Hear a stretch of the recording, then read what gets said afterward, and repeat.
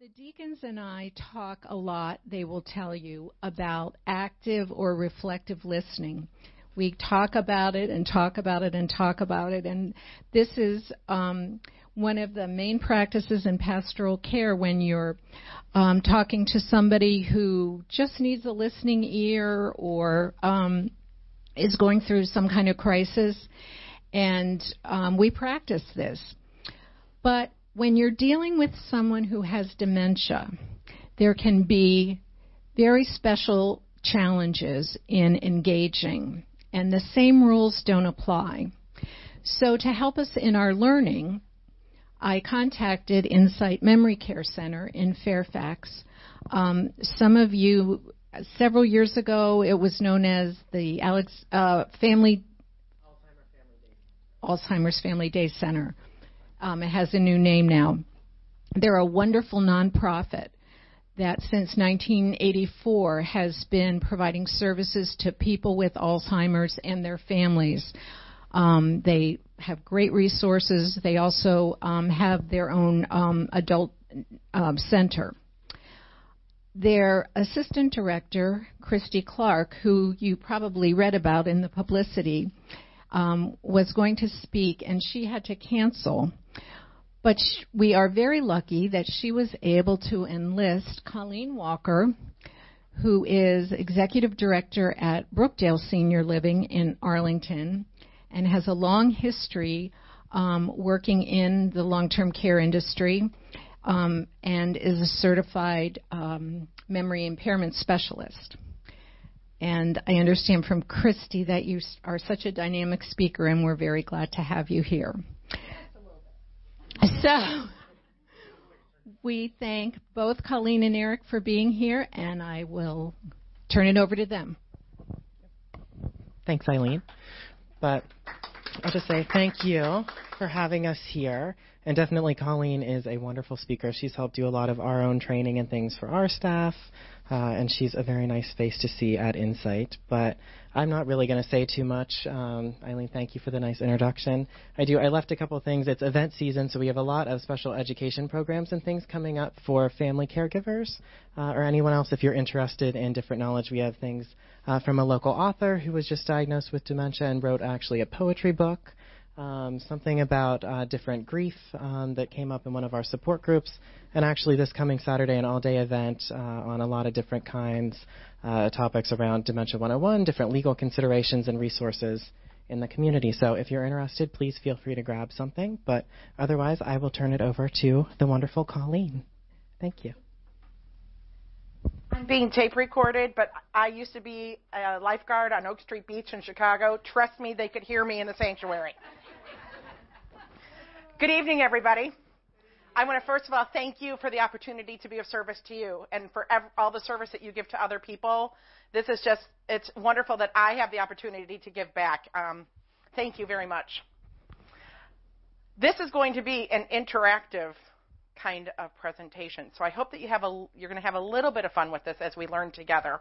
Okay? The very first thing I'd like you to do is everybody close your eyes. Deep breath. Blow it out. Deep breath in. Hold it. Blow it out. One more time. Deep breath in. Hold it. And blow it out. Open your eyes. And I want you to think about Alzheimer's disease.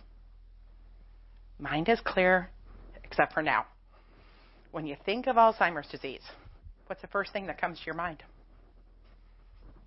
First thing, yell it out. Memory loss, what? Grandfather, mother, forgetful, confusion, lost, reality, what?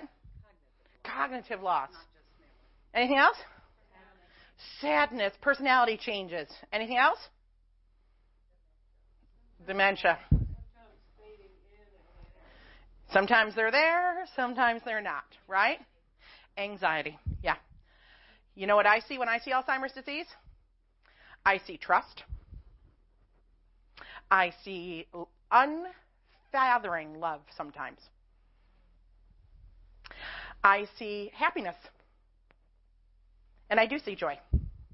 I see remembering the past in such a way that that's what they want to talk about right now as we peel away those layers of the onion. Does that make sense? Can you imagine? I work in an assisted living community. And can you imagine you're laying in your bed and at 7:15 somebody comes in, knocks on the door, flips on the lights, comes at you, pulls down your blankets, and starts changing a diaper. You don't know them. You don't know who they are. And yet you let the care happen. If that's not trust, I don't know what is.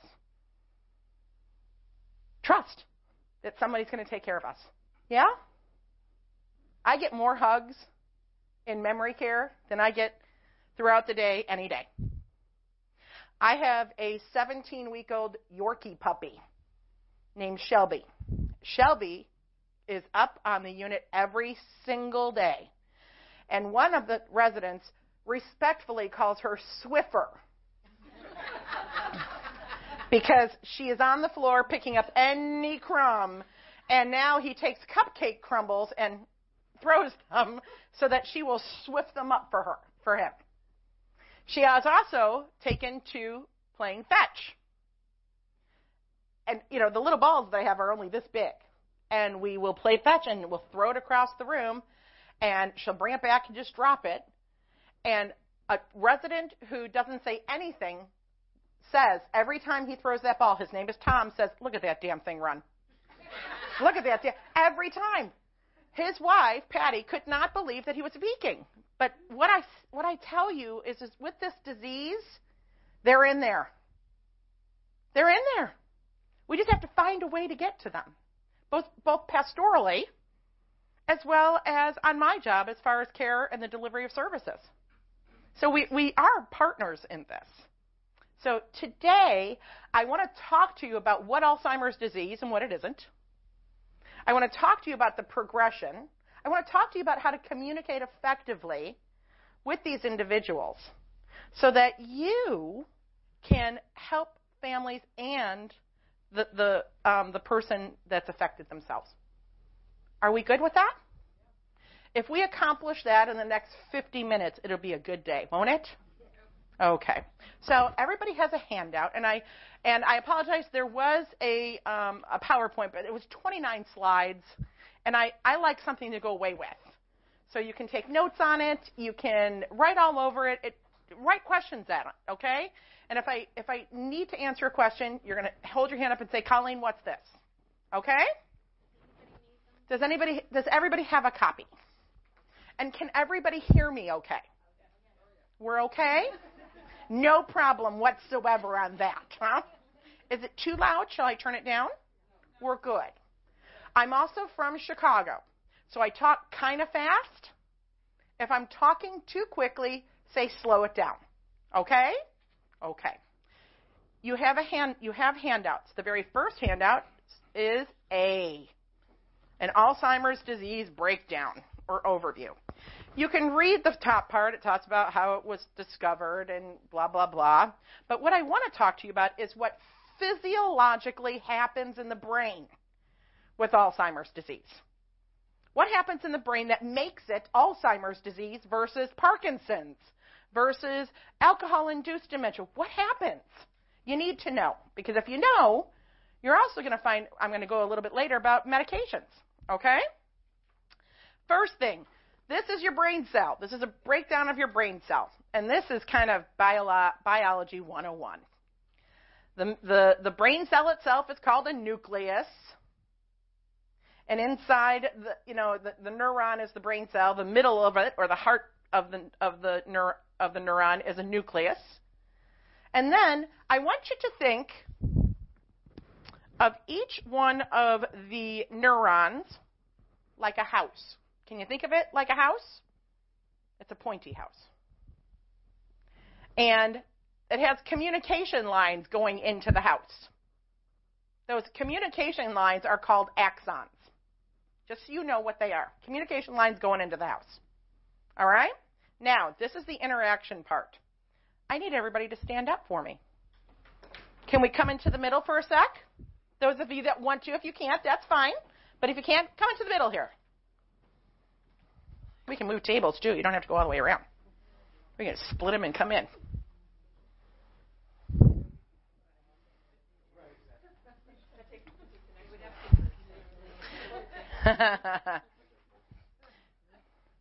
Now I need everybody to join hands and sing Kumbaya. No, I'm only kidding.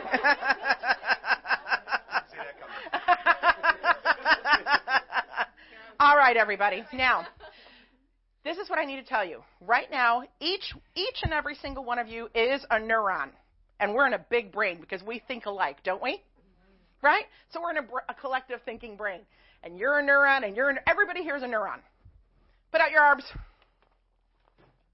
Oh, that's okay. Communication lines going in and out of your house. Going in, coming in, right? Here are your extensions. This is your internet, your Fios, whatever you got inside the house. Are you with me? Yep. So, we're the house.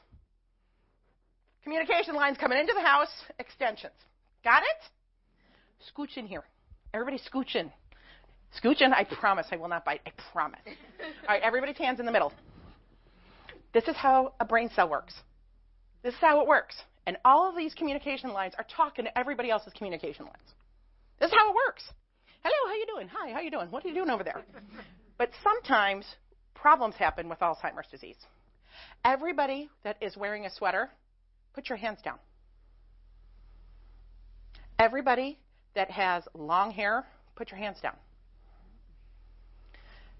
This symbolizes what happens in the brain. We have plaques that happen in the brain. It's a group of proteins that attack our house. Okay? And what happens when you think of plaque, what do you think of? It's a coating. It's a coating. And what happens is it coats the houses and acts like a huge insulator. It has a ton of insulation. And what happens when you have a whole bunch of insulation in your house? Nothing gets in and nothing gets out. Guess what? That cell dies. The other thing that happens in our brains is that we have neurofibrillary tangles. And when you think of tangles, what do you think of? Hair. It's a group of proteins, put your arms out, that wind their way along our communication lines. And what happens when no signals get in? It dies. That's what happens in our brains with this disease. So just so you know, right now, you can tell a family what happens, can't you? Right? Because you're going to remember this, right? All right, head back to your table. Good job.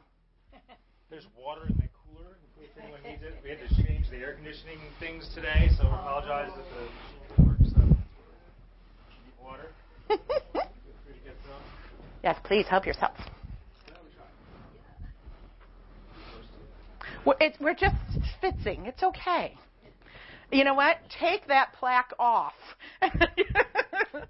So we have neurofibrillary tangles, hair, wrap around the axons or the telephone wires, cut off communication.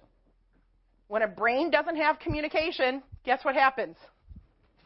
It dies. That cell dies. Same thing with plaques. If you have the plaque that attacks the neuron and covers the house with that insulation, nothing gets in, nothing gets out, the cell dies. Now, there's a third thing that happens with this disease, and that is there's a chemical in the brain, very long name, that acts like brain battery acid in a car. All right? Your battery acid. What happens when you don't have enough battery acid in your car? Right? Sometimes you can get it started, it's sluggish. Guess what? The same thing happens in an Alzheimer's brain. It does. A decrease of this specific chemical happens, and when we don't have enough of the brain battery acid, it absorbs. The brain doesn't have what it needs to make those connections. So guess what? The brain dies. The brain dies. And what happens when it dies is it shrinks. And you've heard the word of brain atrophy. All that is brain death and shrinkage. Atrophy is shrinkage. Okay? So, 3 things that are characteristic to Alzheimer's disease, and only Alzheimer's disease: plaques, tangles, and that decrease of that neurotransmitter. Now, they have drugs out there right now that deal with specific aspects of the brain. Specifically, the brain battery acid. That medication is Aricept. Everybody's heard of Aricept. They talk about it on TV. Oh, Dad's been on Aricept. He's gotten so much better. He wouldn't have gotten better. He would have maintained. But people usually don't get better with Aricept. It's just because all the medication does, the only thing this medication does is slow down the absorption rate of that brain battery acid. So when they say people have gotten better, how can that happen since they can't put back what was already there? So there's a little bit of false advertising for you. But it's still a best guess when it comes to what doctors are trying to do. The other medication is called Namenda. And these 2 medications are used in tandem because what Namenda does is, you know the sticky protein, the plaques that get stuck to the house, and those stringy, yucky proteins that get around our phone lines? All this medication does is it lets them be less sticky so that they don't stick, so that they don't cause the damage. So that's why doctors use these 2 medications in tandem. Does that make sense? So when you're talking to families, you can talk intelligently. Oh, yeah, you're probably on Namenda and Aricept, or, a combination of thereof. Okay? All right. Now, your next page should start with the P. It's got a P on it, and it's got a brain down at the bottom. Yes? Progression. Am I going fast enough, slow enough? You're getting the information that you need? You're with me? Okay. So let's talk about the difference between dementia and Alzheimer's disease. All right? Dementia is a psychological term. It means demented. What does demented mean? It means that the ability to think, mental, is impaired. That's all dementia means. So have we all been demented at one point or another in our life? We have. Dementia is a group of terms. It is like an umbrella. Kind of like the cancer umbrella. There's cancer. But then there's colon cancer and brain cancer and breast cancer and pancreatic cancer. You have all these other cancers underneath that have their own group of symptoms. Yes? Dementia is the same way. Dementia is the same way. It's a big umbrella. And there are different types of dementia underneath this umbrella. Alzheimer's disease just happens to be the number 1 form of dementia. You have heart disease or vascular dementia. When you have issues with your heart not getting enough oxygen to the brain, causes dementia. You have alcohol-induced dementia. People who have drank a long time, they may not have been alcoholics, but they may have done enough damage having enough alcohol at different types of their life that, in fact, it has caused brain damage. There is Pick's disease. There is Parkinson's disease. There's Lewy body disease. There's mad cow disease. All of these different things cause dementia.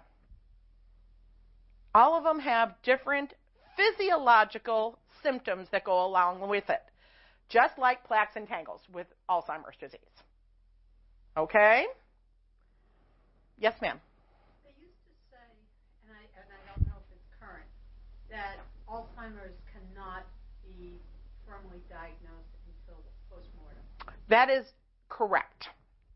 That is correct. And why do you think that is? I want you to answer the question. Are you ready? If we know what causes Alzheimer's disease, and it is what? All of you get gold stars. All of you get gold stars. Yes. So if we know what causes it, how do we see it? How do we see down to the neurological part of the brain? You need a piece of the brain, don't you, to look at it, right? Are any of you willing to give up some of your brain just to see? Usually not. And it usually starts in the deep brain and works its way out, and I'm going to go over that in a minute with you so that you can be better prepared about staging, okay? So the answer to your question is the only way to find out definitively if it is Alzheimer's disease is upon autopsy. Plaques and tangles do not show up on the MRI. Atrophy does. So the brain shrinks in the area. We're guessing, but the only real guess is if you take a piece of the brain with you. Okay? And I'm not giving up any of mine. Right? Any other questions? Great question. All right. So everybody's got their progression page, right? So what I want to show you with the difference between Alzheimer's disease and dementia. The staircase that you see, I want you to write above it dementia. And on the straight line, I want you to write Alzheimer's.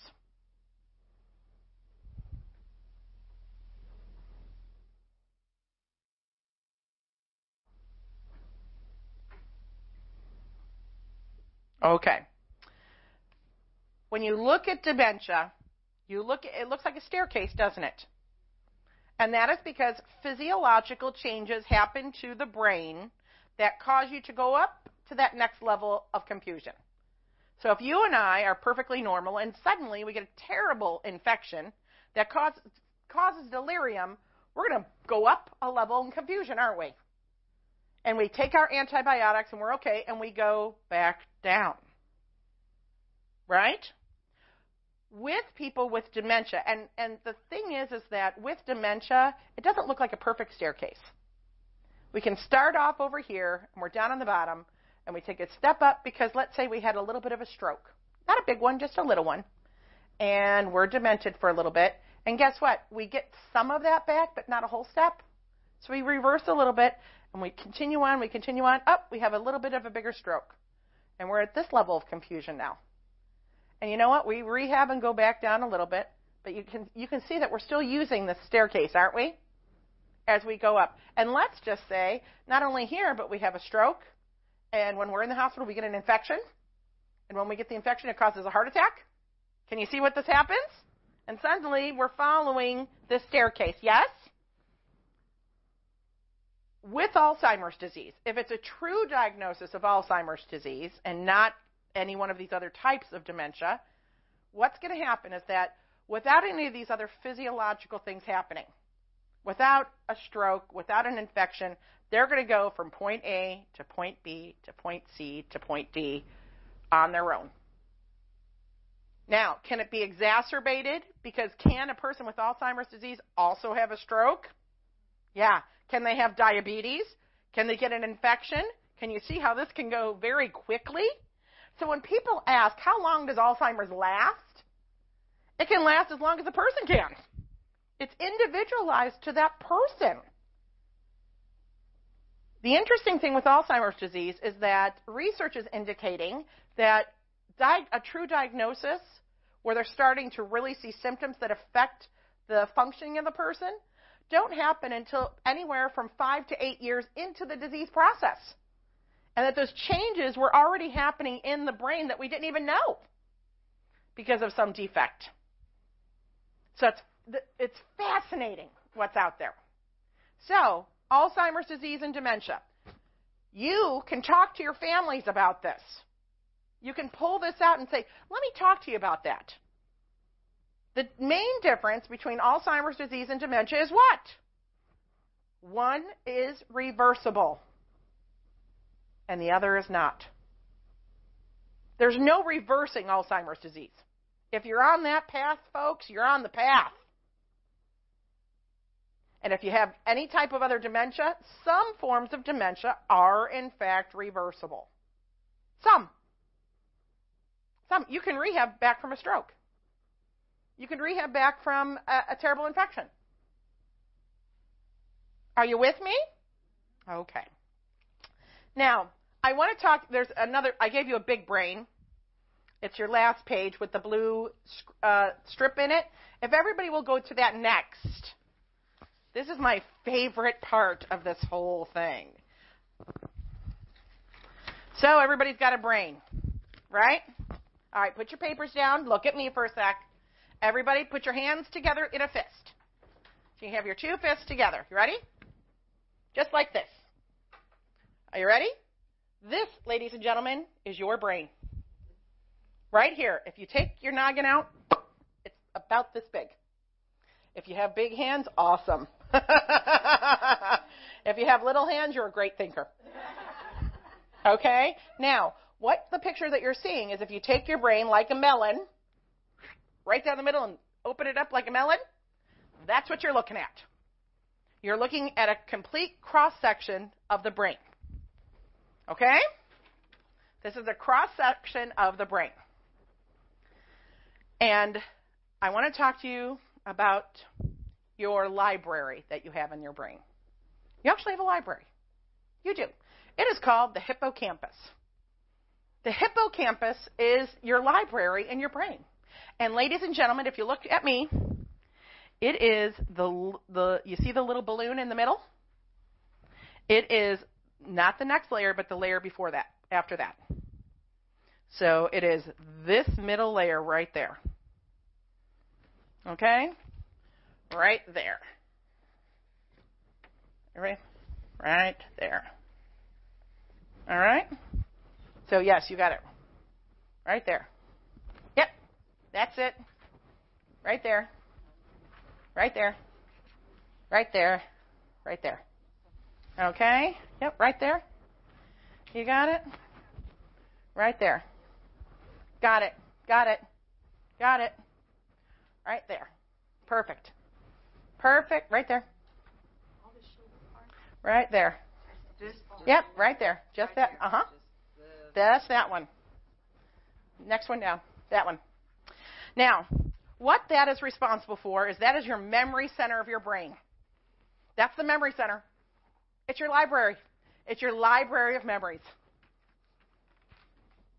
This is the part of your brain that tells you, do you have to remember something for 5 seconds, 5 minutes, 5 hours, 5 days, 5 years, or your life? Now, tell me, what's something you need to know for life? What's something that you need to know for forever?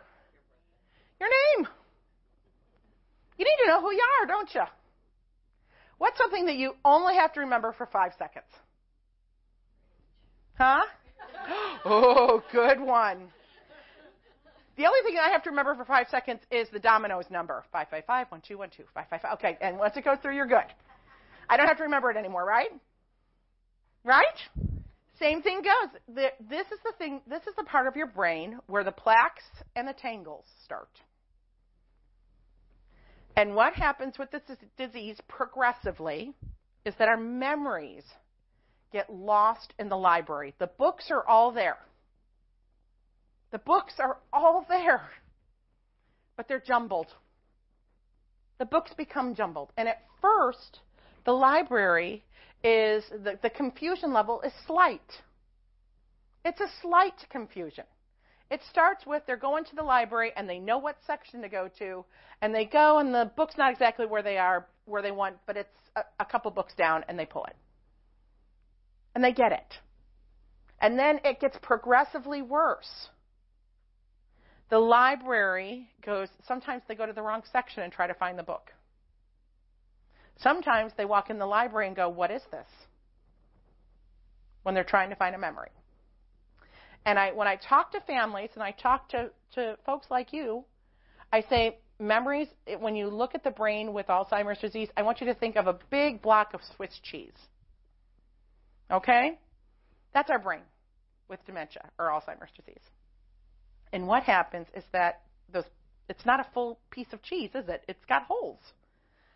the thing is that if you put your finger in a hole, eventually you hit cheese. And it's the same thing with these memories. So, when you have somebody that says, oh, he's having a good day, that's because we hit cheese today. We hit cheese today, folks. Are we going to be able to find that same hole to put the same finger and hit the cheese the next day? Probably not. But today we hit cheese. And we're going to live in that moment. And that is why I talk to families about creating moments and not memories.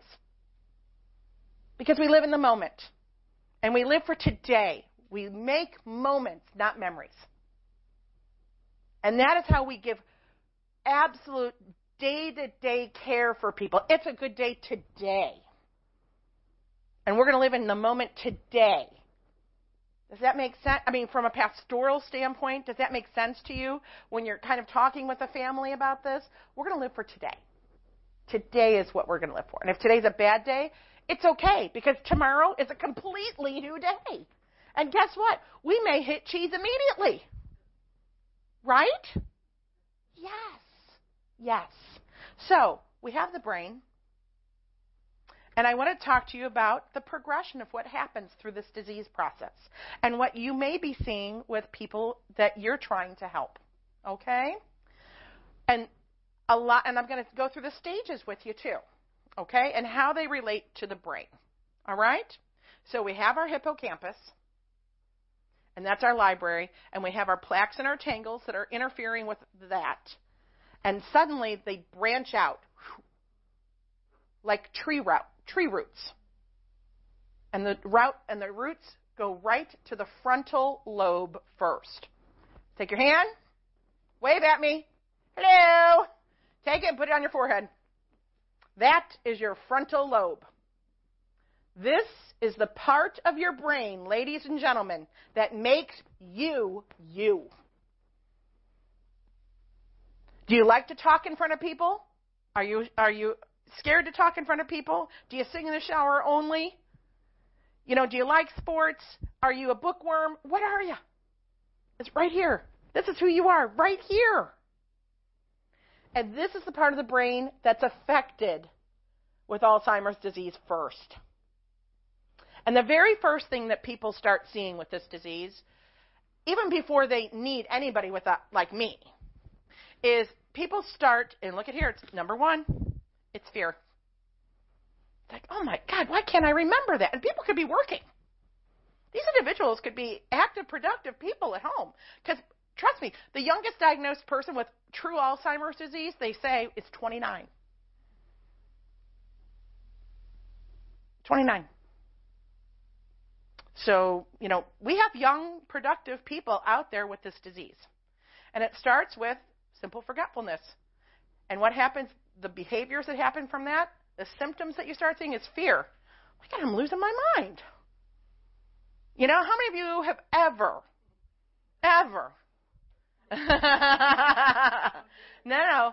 walked out of a store and say, oh my God, where did I park? Where did I? Now, I remember coming in through Penny's, and I came in through the ladies' lingerie. I didn't come over by the men's trousers. So that means I came in the wrong place, right? Because we're able to piece it together from our memories.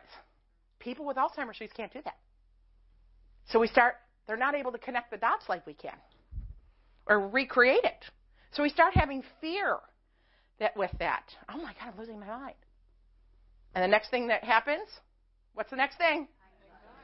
Oh my God, what if I'm losing my mind? What if there's something wrong with me?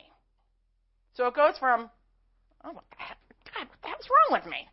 To, oh my God, what if something's wrong with me? And what's the next one? This is my favorite.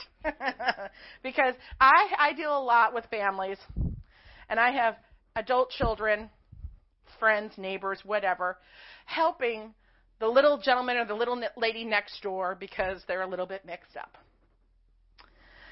And they go and they get all the groceries, and they're going to stock the refrigerator because it's empty, because they can't manage.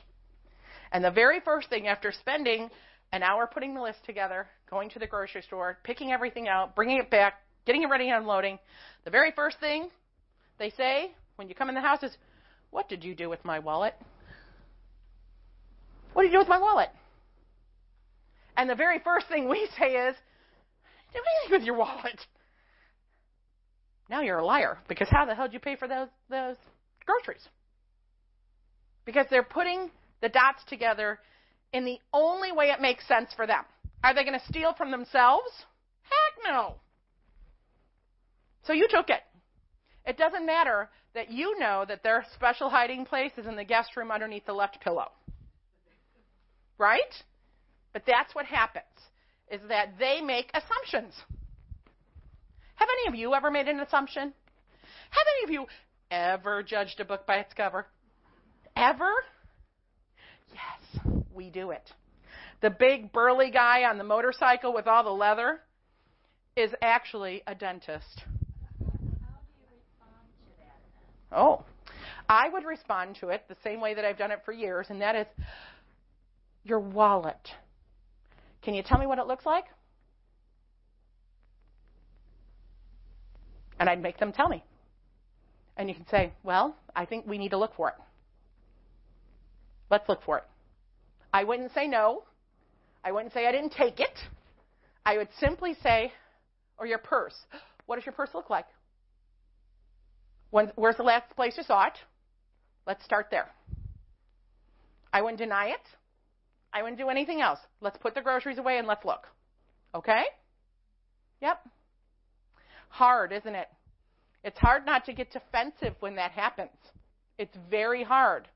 But getting defensive doesn't help us. Because in their mind's eye, that's what happened. So we need to get past it by solving the problem. So we go and look for it. Tell me about that wallet. Did you have pictures in it? What color is it? The whole 9 yards. Okay? All right. The next thing that happens is denial. This happens all the time with me. There's nothing wrong with me. All those people are absolutely nuts.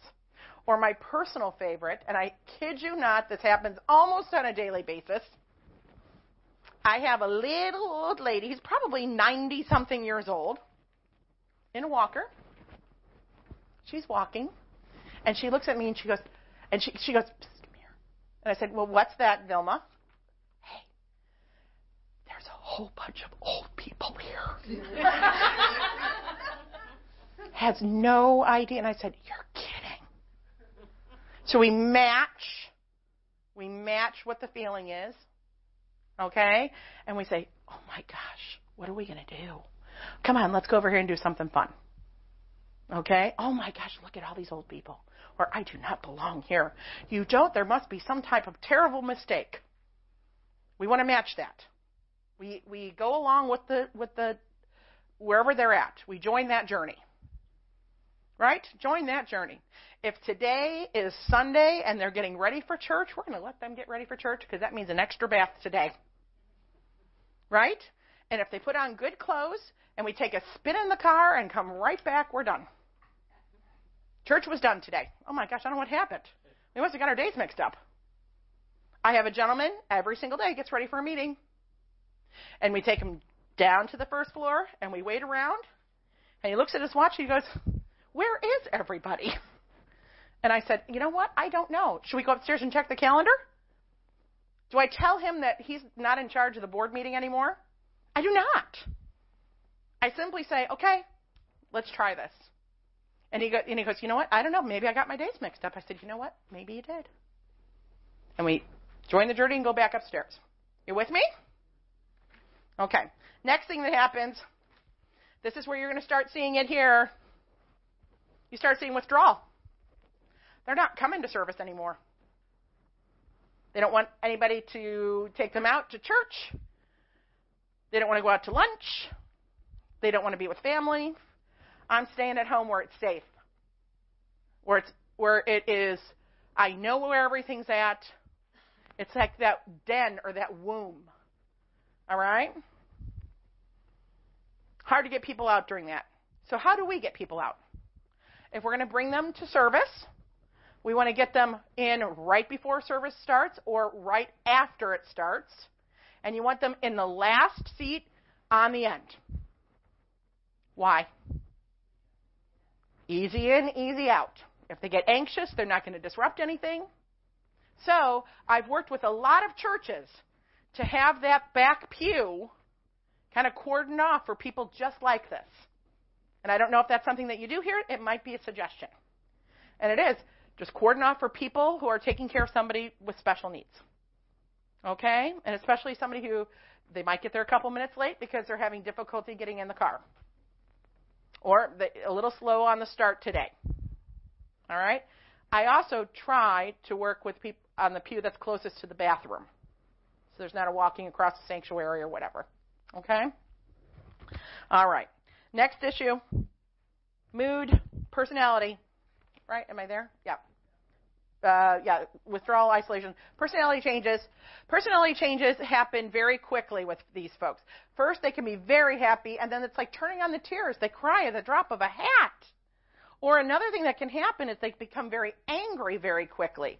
Again, true experience. Just last week, I had a gentleman who was very high functioning.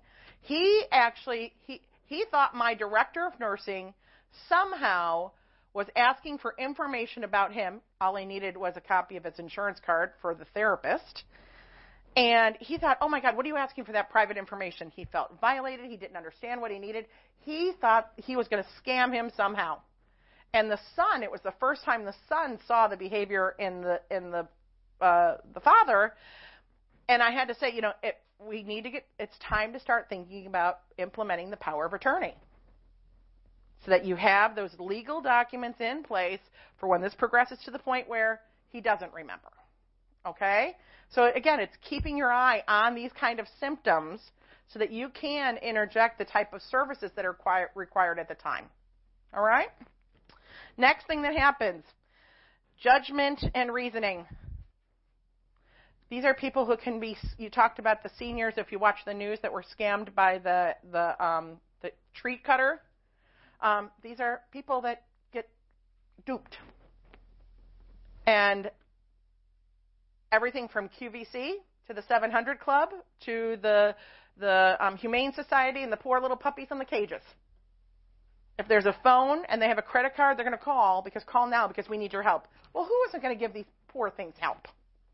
Right? So we have to be very careful because at this stage, our loved ones or the people that you're caring for become very vulnerable and can have hundreds of thousands of dollars taken away. And again, I'm sorry I keep interjecting personal things, but when I worked in Wyoming, I worked with one of the biggest ranch families in Wyoming. They had like 5,000 acres. And what they did is they had one of the railroads going through their property. So they were collecting railroad rights on top of this huge, huge ranch. And Mom lived on the ranch and had dementia and would drive every day. But she would just go, and she'd come out of the ranch, make one turn, go into town, come back. She only had to make one turn. Guess what? The day that they called me, she made the turn onto the railroad tracks on the property. And she drove, she didn't recognize the fact that she was on the railroad tracks. And it's a good thing that they had a brand new car and the lights came on because there was a train coming. And the conductor saw that something was on the tracks and stopped the train, which is fantastic. With the exception of that car had 128 big train cars on it that had to be on the other side of the country at a specific time to get the routing for the trucks.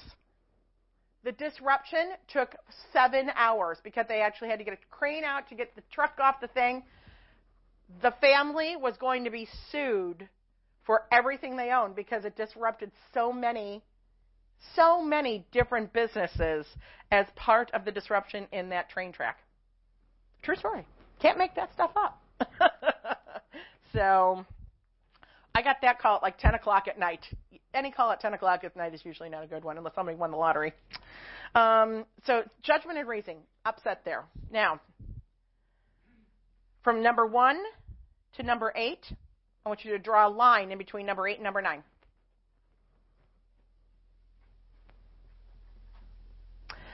Number 1 to number 8 is stage 1 of this disease.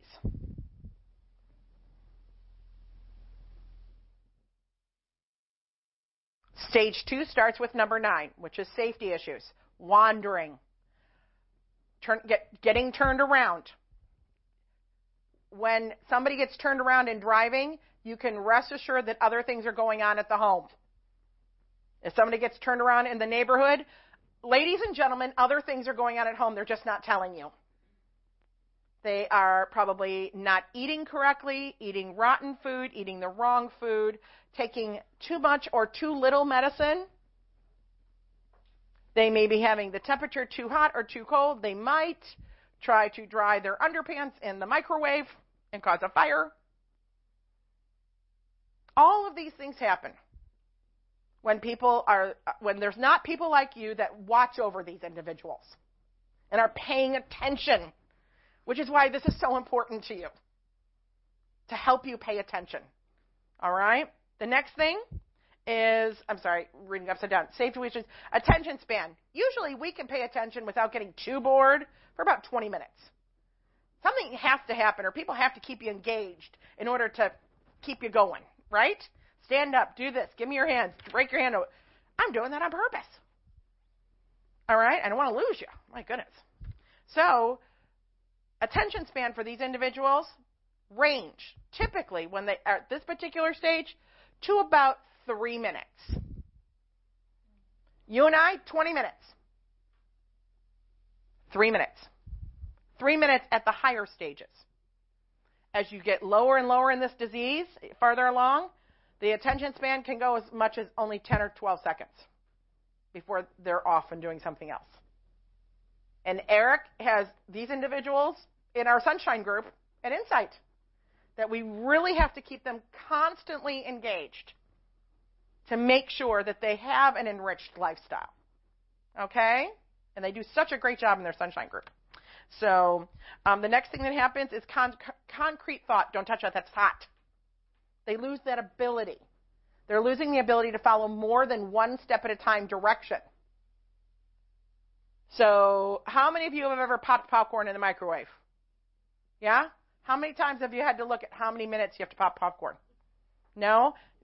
Even though our microwave has the popcorn button on it, right? We have to look at the directions and what side is up and we're look at this and then you put it down and okay, this is the side, right? But we're able to put it together because we know what comes next. These individuals, if they had to open the package, open up the package, open up the microwave, that's way too many steps. How many steps are there to brushing your teeth? Huh? There's a lot of steps if you think about it. Brushing teeth with somebody with dementia is hard because you don't want to put your fingers in anybody's mouth, do you? Try to get somebody with Alzheimer's disease dentures out. That is a happy day for sure. Okay? So, yeah, you have to think about this, and because we're going to have to start as providers and as caregivers to take those things and break them down into subtasks. All right? So, maybe we start with sit down. Right? Not go over there and put your shoes on. Because you have to start with sitting down. And it's lift up your right foot.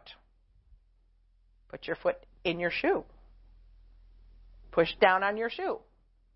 Tighten your laces. Do you see everything we have to do that?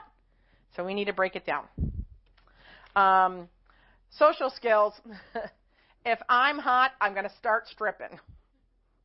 If I have to go to the bathroom and I can't find it, you better watch your plants.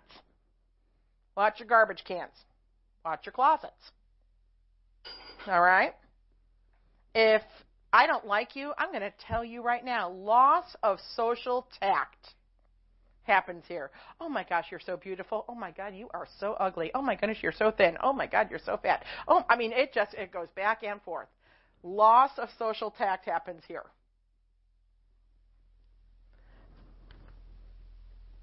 If somebody's too loud, somebody's going to be told to shut up. Shut up.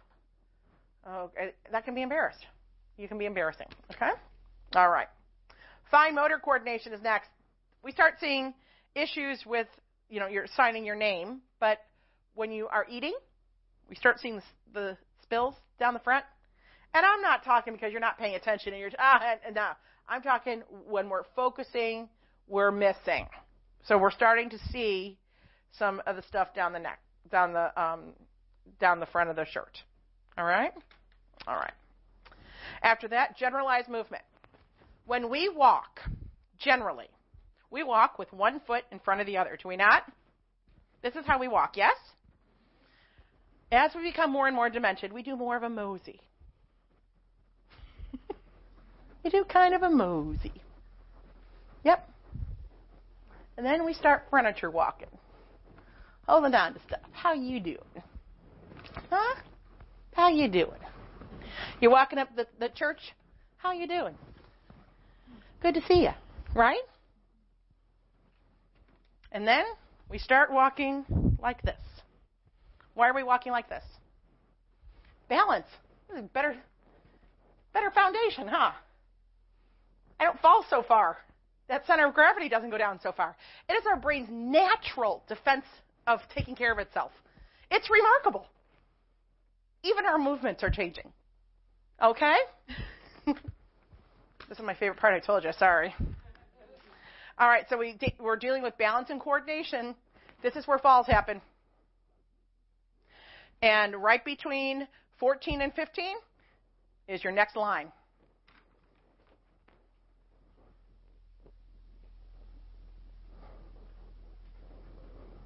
That's our stage 2. We're going into stage 3, which is our final stage. End stage, as they would say. And we start having falls, issues with swallowing, that gurgly voice, the constant clearing of the throat, little dribble out of the side of both corners of their mouth. Happens at this particular stage. Right now is probably where a person like me is talking to family about hospice and bringing on extra care. We're changing the way people are eating because they're not able to swallow whole foods anymore, so we're going to do puree or baby food. More liquids to keep them hydrated. Now, reading is an interesting thing. I don't mean reading and understanding, but I mean reading that says exit. And so we can enjoy simple things with reading. Okay? We can enjoy looking at pictures that have small captions and reading a caption. Oh, look at this is George Clooney. Or, oh, this is Gregory Peck or whomever. And we can have a conversation about that, but are they going to be reading along with you? Probably not. All right? The final thing that we look at with this disease is music. How many of you like music? I would assume.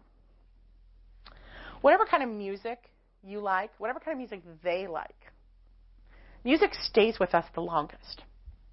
It does. It stays with us the longest. So you have stage 1, you have stage 2, and you have stage 3.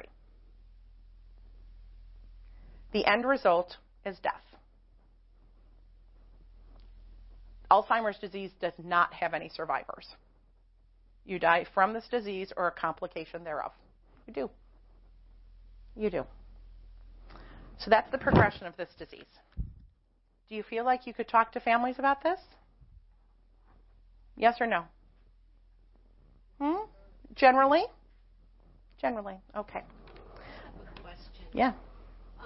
With reference to the notion of, Bless you. staying with their reality, Yes. I had a situation with a woman that I visited who, in the last several months, every time I visit her, brings up a very sad story from her past, which didn't happen. You're sure? Yes, I talked to her daughter. Is her daughter sure? Yes. The story is that her older brother, who she was very close to, died tragically young and fell into a hole, and he died and they just Covered him up. the dirt in. Okay. He lived a long life. they were close. She doesn't remember. Okay. So I'm going to be you, and you be her. Just for a second. Is this okay with you guys? Is it okay with you? All right. What is your name? Eileen. Eileen, how are you doing today? Oh, I'm really sad. Oh, my gosh. I'm sad to hear that. What's going on? Well, this thing happened in our family. It's just horrible. You know, my brother Johnny, Mm-hmm. he was visiting on this farm, and they were planting corn, and there were these big holes, and he just, we don't know how it happened, like collapsed, and he died in there. And I don't know why, but they just took dirt and just covered him up in the hole. Oh, my gosh. That sounds terrible. How did his family deal with that? My father can't even talk about it. I can imagine. That would be kind of hard for everybody. You know, tragic things happen to a lot of people. You know, and, you know, how do you think we're going to help you get over this? This is, you know, did you have any control over this, Eileen? No. I wasn't even there. I didn't even get to say goodbye to him. Oh, that sounds like it would be terrible. I'll tell you what. Tell me a little bit about your brother. He's wonderful. I looked up to him. He's my big brother. It sounds like you're going to miss him a lot, but I think that you have amazing memories, don't you? I'd love to share some of those memories with you, because I think that maybe we can overcome some of your sadness by thinking about some good things about your memories. So let's talk about that. Talk to me about a favorite memory that you have with your brother. On the farm. He worked on a farm, or you both worked on a farm? So he lived on a farm. Wow. How big was that farm? It was a big farm. It was down in the Shenandoahs. Did you have corn or wheat, or did you have animals? We had animals. Oh, my gosh. What did you take care of? Because farm girls always take care of stuff. Well, I didn't like the hogs, but I had to feed them.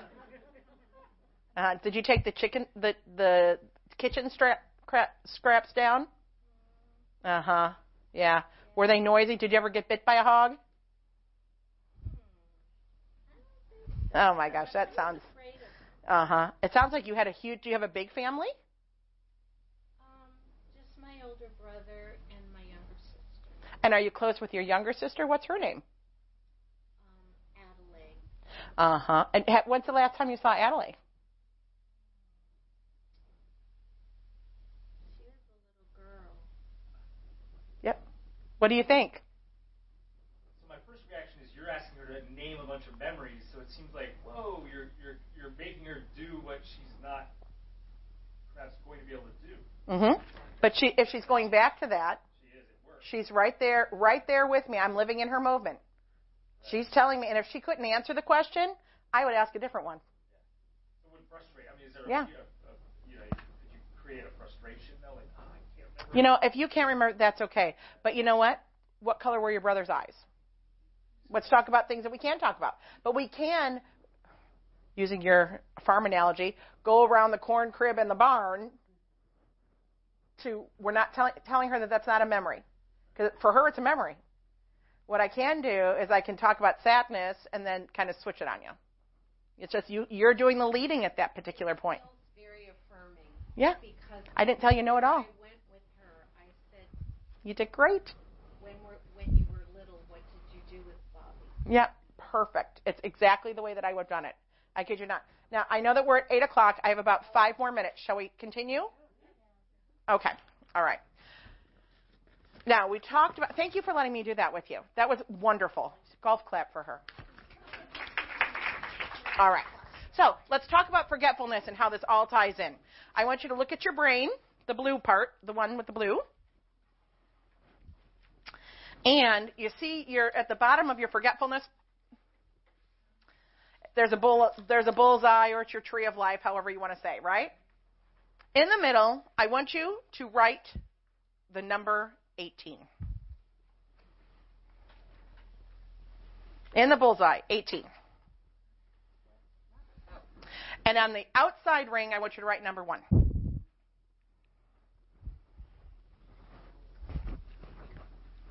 Okay? And all the rest, 1 through 8, if there were 18 rings, you'd get the point.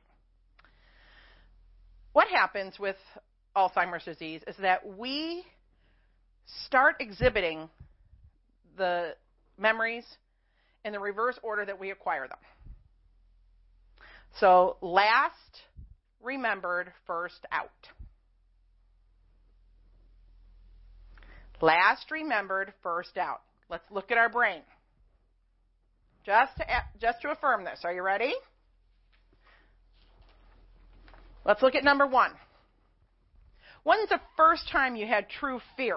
And I don't mean fear of spiders or snakes or roller coasters, but true fear. Usually does not happen until you're an adult, where you know consequences. How many of you are parents? If you're a parent, have you ever lost a kid? Just even for a moment and your heart stops? Ever lost a dog and your heart stops? Right? Oh my God. That's fear. Usually doesn't happen to an adult because you know consequences. Right? Go down 1 more. 2 more. Paranoia. Assumption. When do you start connecting the dots? When do you start connecting the dots for events or making assumptions, judging books by their covers? A little bit younger, right? Let's go down a little bit more. When do you start getting your personality? When do you start spreading those wings and becoming your own person? Your teens? Yeah?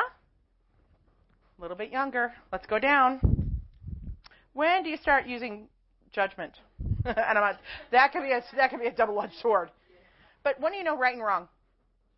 When do your parents teach you right and wrong? A little bit younger than in your teens, right? Are you see where we're going with this? Let's go all the way down to number 1. When do you hear music for the first time? A lot of people do it in the womb as a child. Now you know why music stays with us the longest. That's why it's with us so long. It's because we've had it our whole lives. You know the words, music has charms to soothe the savage beast, right? The old adage? True story. It works. I had a gentleman played for the Cleveland Indians, Rusty Baker. He was a giant of a man. And when I mean giant, like 6'4". His hands were like mitts when he would take your hand. Nobody could get him into the shower. I mean, honest to God, nobody could take him in the shower. I went in, and I sat on his bed, and I started just humming "Take Me Out to the Ball Game." Just take me out to the ball game. And he picked up his head because he was a beast of a man. And then I started singing, "Take me out to the ball game." And I put my hand out, and he took it, and I said, "Come on." I didn't say where we're going. Take me out to the ball game. We got him a shower in about 10 minutes. He was sparkly clean. I must have done "Take Me Out to the Ball Game" 6 times. But was I where he was at? Did it work with him? Was I in his moment? Yes. That's what this disease is about. So that is why this happens. Last thing, and let's talk about behaviors. This is going to be a little bit of Psych 101. This is called Maslow's hierarchy of needs. What this means is that we cannot achieve our highest level or a level any higher than the one that we're currently at. And that we have the other ones underneath us intact before we move up to the next level. It's kind of like the rungs on a ladder. All right? For example, if you were homeless and you didn't have shelter on a rainy night and you didn't have anything but the clothes that you're wearing right now, and you didn't have food or drink, and you didn't even know where you're going to go to the bathroom, does it matter how many friends you have? Does it matter? No. Because those needs need to be met first. So we need those physical needs met first. The next one are our safety needs. I need to feel safe. Okay? I need to make sure that my doors are locked, that my purse is secured, that nobody's going to take anything, that nobody's going to hurt me. I need to feel safe. Now, if I am in a shelter and I have 3 hots and a cot, and suddenly my things are being stolen, do I feel safe? No. So I go and get a crappy apartment in a yucky part of town, but you know what? It's mine, 3 hots and a cot. I got it all. Physical needs are being met. I'm feeling a little bit safer. Now, for the first time in my life, I'm feeling lonely. Feel lonely. I don't feel like I'm a part of anything. Right? Because I didn't have time to be lonely. I was too busy worrying about the other things first. So, I have 3 hots and a cot. I have my own little, crappy little apartment, and now I feel like I want to meet people. So I go to church. Or I join a club that I meet people that I know. Or I go to the library and chit-chat with people. Whatever it is, now I'm part of a society. I'm part of something. I feel like I belong somewhere. Right? So now, okay, oh my gosh. I can do better than just flipping burgers at McDonald's for money. I want to go back to school. I'm working on my self-esteem needs. So I go back to school. I get my degree. I get a better apartment. Right? I'm putting some money in the bank, and suddenly I meet somebody, and now I have a relationship, and now I need to start setting some goals. I want to get married. Got to put some money away. Do you see how, as humans, we set goals for ourselves? Same thing happens. So when we are looking at behaviors with people, if we get down to the core of the behavior, if I'm finding out that somebody's looking for mom or dad, or somebody is being very demanding. Well, when you're demanding, you're commanding attention. It's usually self-esteem. Right? You want to be in charge. Don't tell me what to do. Right? So we want to find out what type or where they're at in this hierarchy of needs, and we want to meet the need. How do I meet the need? I give them stuff to eat, stuff to drink, shelter, food, water, and this is at their own home too. I say, what a great parent you are. I love you very much. I'm so glad that you're part of my life. You are such a great dad. Look at all your achievements. And we review that. We can do a life review with people to review these things, giving them their platform for self-esteem. For self-actualization, which is the achievement of your goals. True story. Or true fact, there's a research study that's out there that states that if people are self-actualized in the final stages of this disease process, they tend to pass away very carefree, very comfortably. They don't kind of tend to linger. They go nice and quietly. People who are not self-actualized tend to kind of hold on. And what research is trying to prove is that they're still trying to figure it out. Was life worth living? Did they do a good job? So we, as pastoral folks, as providers, as people of the human race, can simply say and sit with that person and say, you are a great guy.